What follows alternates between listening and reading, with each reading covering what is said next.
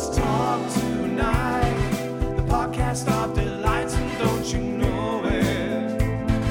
Talk tonight, it's talk tonight. Hiya, and welcome back to the Talk Tonight podcast. I'm Emily, and today I'm joined by Joe, Josh, and Dan from Cucumaras. How are you guys doing today? Good. Not bad, thank you. Not bad at all. And your new single came out in the last few days. How's that been going for you? Yeah, we're getting happy with it actually. Yeah, it's gone down really well. We were a bit worried because it was a bit of a change of sound, but people seem to have jumped on board with it quite well. Yeah, that's good. And what kind of made you want to change your sound? Because it definitely is heavier than previous stuff you've done. The old stuff's rubbish. So it's kind of... I think we got quite bored of writing indie songs, to be fair, and I think as a band, all of us got into bands like Fontaine's DC, Murder Capital, and bands like that, and they really dragged us into going a bit heavier, really, a bit more post-punk kind of thing, which we've really enjoyed doing as well. Yeah. It's given us like a new lease of life, I think. I think Fontaine's were the first post-punk band that I was actually like, here's a post-punk band, because I didn't really understand what that meant. And to be honest, I still don't really. There's just like this gritty guitar sound that we really tapped into, and then from Fontaine's we just spiraled, and there's so many mint bands around at the minute that are like bigger than us, that we just want to, because I feel like a lot of bands are scared to compliment other bands, but we're blessed at the minute. There's so many mint bands around us, like Yard Act, Squid, who we are just really inspired by, and we just think they're mint. And it's like, we will never make music that sounds too much like them, because I don't think we could, because they've got such their own DNA. And we don't try to make music like anyone, but we've found this perfect thing at the minute where we just unconsciously take in influences from everywhere, and then it comes in one track, and then we'll all sit with a track and go like, oh, there's a bit of them in there, there's a bit of them in there, and it's just kind of where we're at the minute. I think sorry, I was just going to say, in terms of like the old stuff as well, sort of to kind of link back to that, there's kind of bit where we've kind of been like, right, what are we good at? Right, we're kind of writing songs similar to this, but actually we'll chuck this sort of style into it. And actually with the sort of influences that we've had, especially recently, that's really kind of come to life. So yeah, it's been really nice to see a progression and sort of a bit of an evolution as such, sort of with the band. And I think that's sort of where, that's the position where we're at quite now, which is quite an open field now. Yeah, so would you say like you feel like you can be more creative now you've changed sort of what you're doing? 100%. Nothing's off the cards now where it used to be. Like we've always wanted to incorporate the like synths and different keys and stuff like that. And whereas, because we were always thinking about the live set, but like over COVID, we weren't playing any live shows, so we just we just had fun with it, and we started like recording demos with like crazy like sample pads in and stuff like that. So somehow we've got to incorporate that into the live set, which is going to be a tough ask, but it'll be fun doing it. But yeah, nothing's off the cards now. We love loads of different music. Like Doja Cat and SZA's new song is great. If none of you have heard it, it's brilliant. So yeah, we love all sorts of music now. So we're just dead happy the place that we're in. Whereas I feel like when we were doing indie rock stuff, I felt like I'd give myself a slap on the wrist if I'd do something too poppy. Whereas like now, nothing's off the cards. We do it. Yeah. And I've noticed like you've had a lot of reception for the new single across social media. And do you think that sort of helped? Because I definitely think like since lockdown, social media, especially Twitter, has been a lot more active, and like there's been a lot more going on and more coverage kind of thing. Would you say it's like that, or? Do you want to use? Yeah, I'd say it's huge. Oh, go on. God, I was just going to say like it's huge. I think like we kind of tried to do like the whole like sort of stream gig. Well, we didn't do a stream gig. We kind of did like a little recorded session thing, and that never didn't really work out for us. But we noticed for like a lot of bands that really kind of tapped into that market over lockdown and stuff, and kind of fair play to them because it's the only real coverage that you're going to get. And I think social media, especially over the past year, is a place where people have really started to kind of discover new music rather than kind of being recommendations off mates or, you know, bands that you might see at like small venues or whatever. They just pop up on your feed and you kind of go, oh, these are all right. I'll kind of delve into them. And I think that's, although lockdown has been really crap for a lot of bands in terms of not being able to play live, actually it's really given people the time to kind of sit down and listen to new artists. And I think that's kind of helped us really. I know I think it was Lime Street Live that we put out within like, was it like 3 weeks of lockdown, like coming in, something like that? Yeah. Something like And that, yeah. because loads of people listen to music, and that kind of boomed-ish for a band of our size. But yeah, it's kind of the same for this one as well. And with sort of live shows and stuff coming back, there's sort of something to look forward to. You kind of like, all right, who can I now go and see? What new tunes have they got coming out? I think it's really been pretty good to kind of have the reception that it's got. It's really hard as well because we're not very, I wouldn't say either of us for a really social media-y person. We've all got it and stuff, but we're not like, none of us have a lot of followers or anything like that. So being a band, and I kind of hate it and love it at the same time because it's like we've got to, the only way that people see us during lockdown is through social media, and I don't think we're necessarily the most effective users of social media. So it's a bit like judge the music, not our Instagram feed, because we might be a bit crap at that at times. Yeah. But yeah, I mean, it's like you used to play gigs, and if you played a good gig, you'd leave and you'd have 30, 40 new followers, and like you don't get that anymore. That's how we used to grow our following. We used to do a big support gig and you'd have loads of new followers. So we haven't had that burst of following because we hadn't gigged for, I don't even know how long it is now, like over a year, isn't it? Too long. Yeah. And of course, going back to talking about your single, I saw that on your press release it came about after a debate between two of you in Paris, or after a gig in Paris, and I'm just a bit intrigued to kind of know a bit more about that. Yeah, so was it before the gig? Because we went out the night before the gig. I think it was actually a few hours before we played the gig, and we were walking down, what's the river in Paris? So Whatever Dan said, yeah. We walked down there and we felt like some bohemian people. I was talking about society and stuff, and I was studying sociology at the time, and there's this guy called Jean Baudrillard who wrote like the most pessimistic piece of academic writing I've ever come across, but it was like fascinating because he was like saying in I think it was the 70s, he was like, technology is going to ruin us and people aren't talking anymore and it's all indirect communication. We're talking through the tabloids or talking, and you get stuck in echo chambers and all sorts. And it was just really depressing. And he basically said, I've got no faith in the youth to carry on society. I think we need to look backwards rather than forwards, because he was really skeptical. And I was talking to Ollie about that. And then we were like, it's kind of scary though. I mean, you can go, especially this was before lockdown, and then over lockdown, we all went months without actually talking to each other. This is indirect now. And it's like kind of just looking at how much of an effect is that having on us, and is it a real effect? And it's like, it's a rabbit hole. Like I could get stuck in a rabbit hole now. Like I find it dead anxiety provoking. And that's what the song's about, basically. Yeah. Yeah. Sorry. That's all right.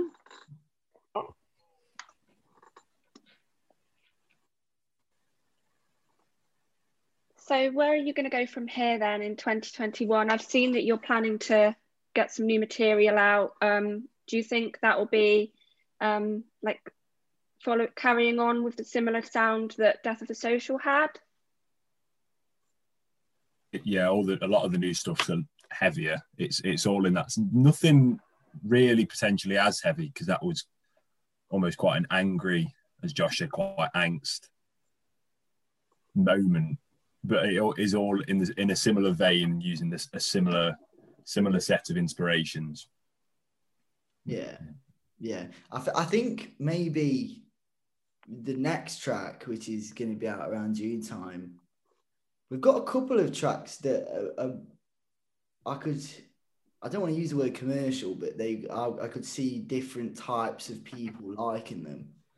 The next one's it's like a mix of like Jamie T and Parquet Courts, and then we've got another one, Same Glue, which is like the guitar in it could be anything from like Jesus and the Mary Chain to like Stone Roses mixed with maybe a bit of like Fontaines and stuff like that. So there are calm moments coming as well. Like Same Glue's the calmest track we've ever released. Yeah. I think it's quite wide ranging, but yeah, you'd kind of call it still the same genre, I think. Yeah. I think, and I guess as well, like with your following. Oh, sorry, carry on. No.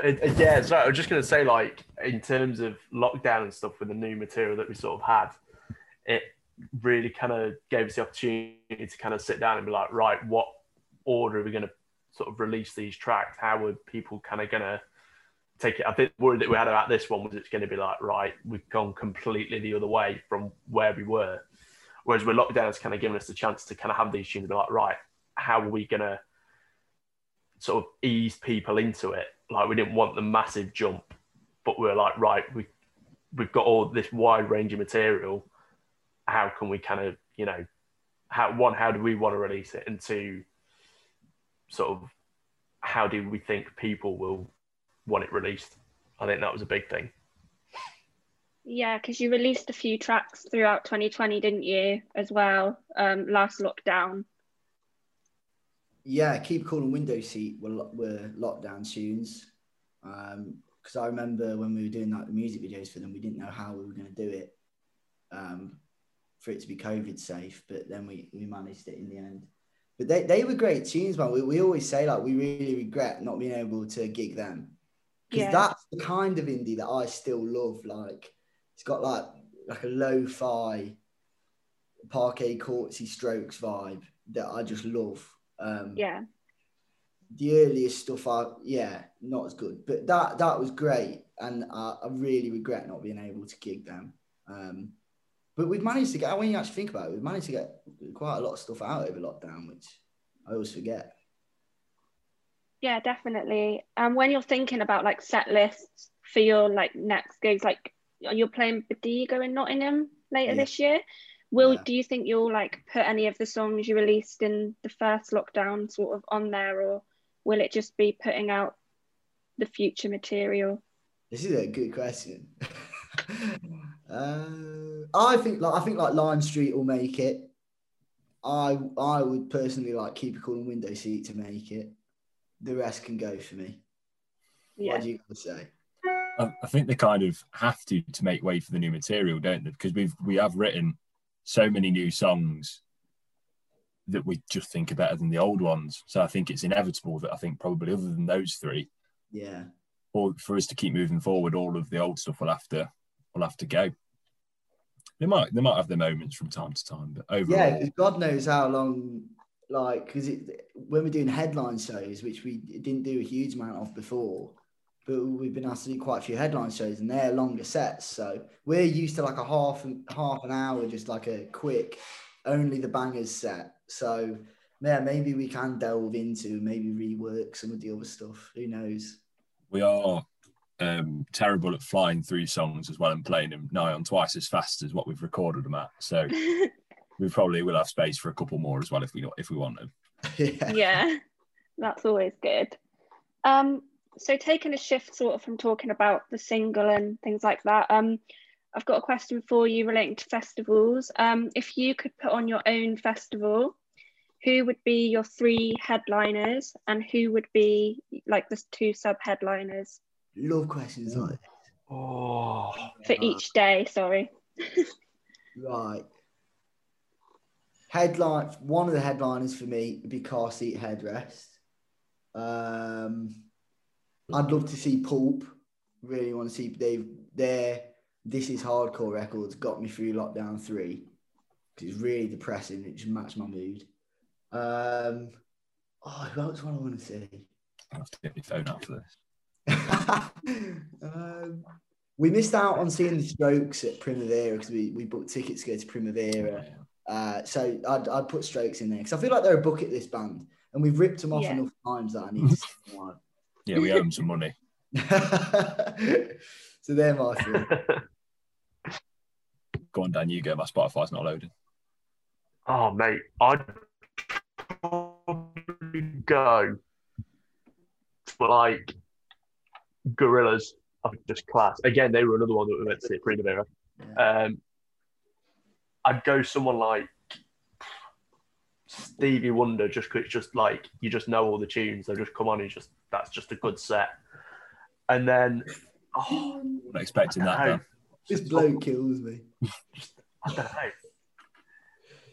I actually don't know. Oh, it's so hard. I'd probably have to go for someone like Blur. Yeah, Blur. Again, you love Damon Albarn, don't you? Yeah, giving Damon Albarn double, mate. Yeah. Yeah. I think I have to go based on current listening. LCD sound system one day, definitely. I nearly said the Beatles then, but that wouldn't work.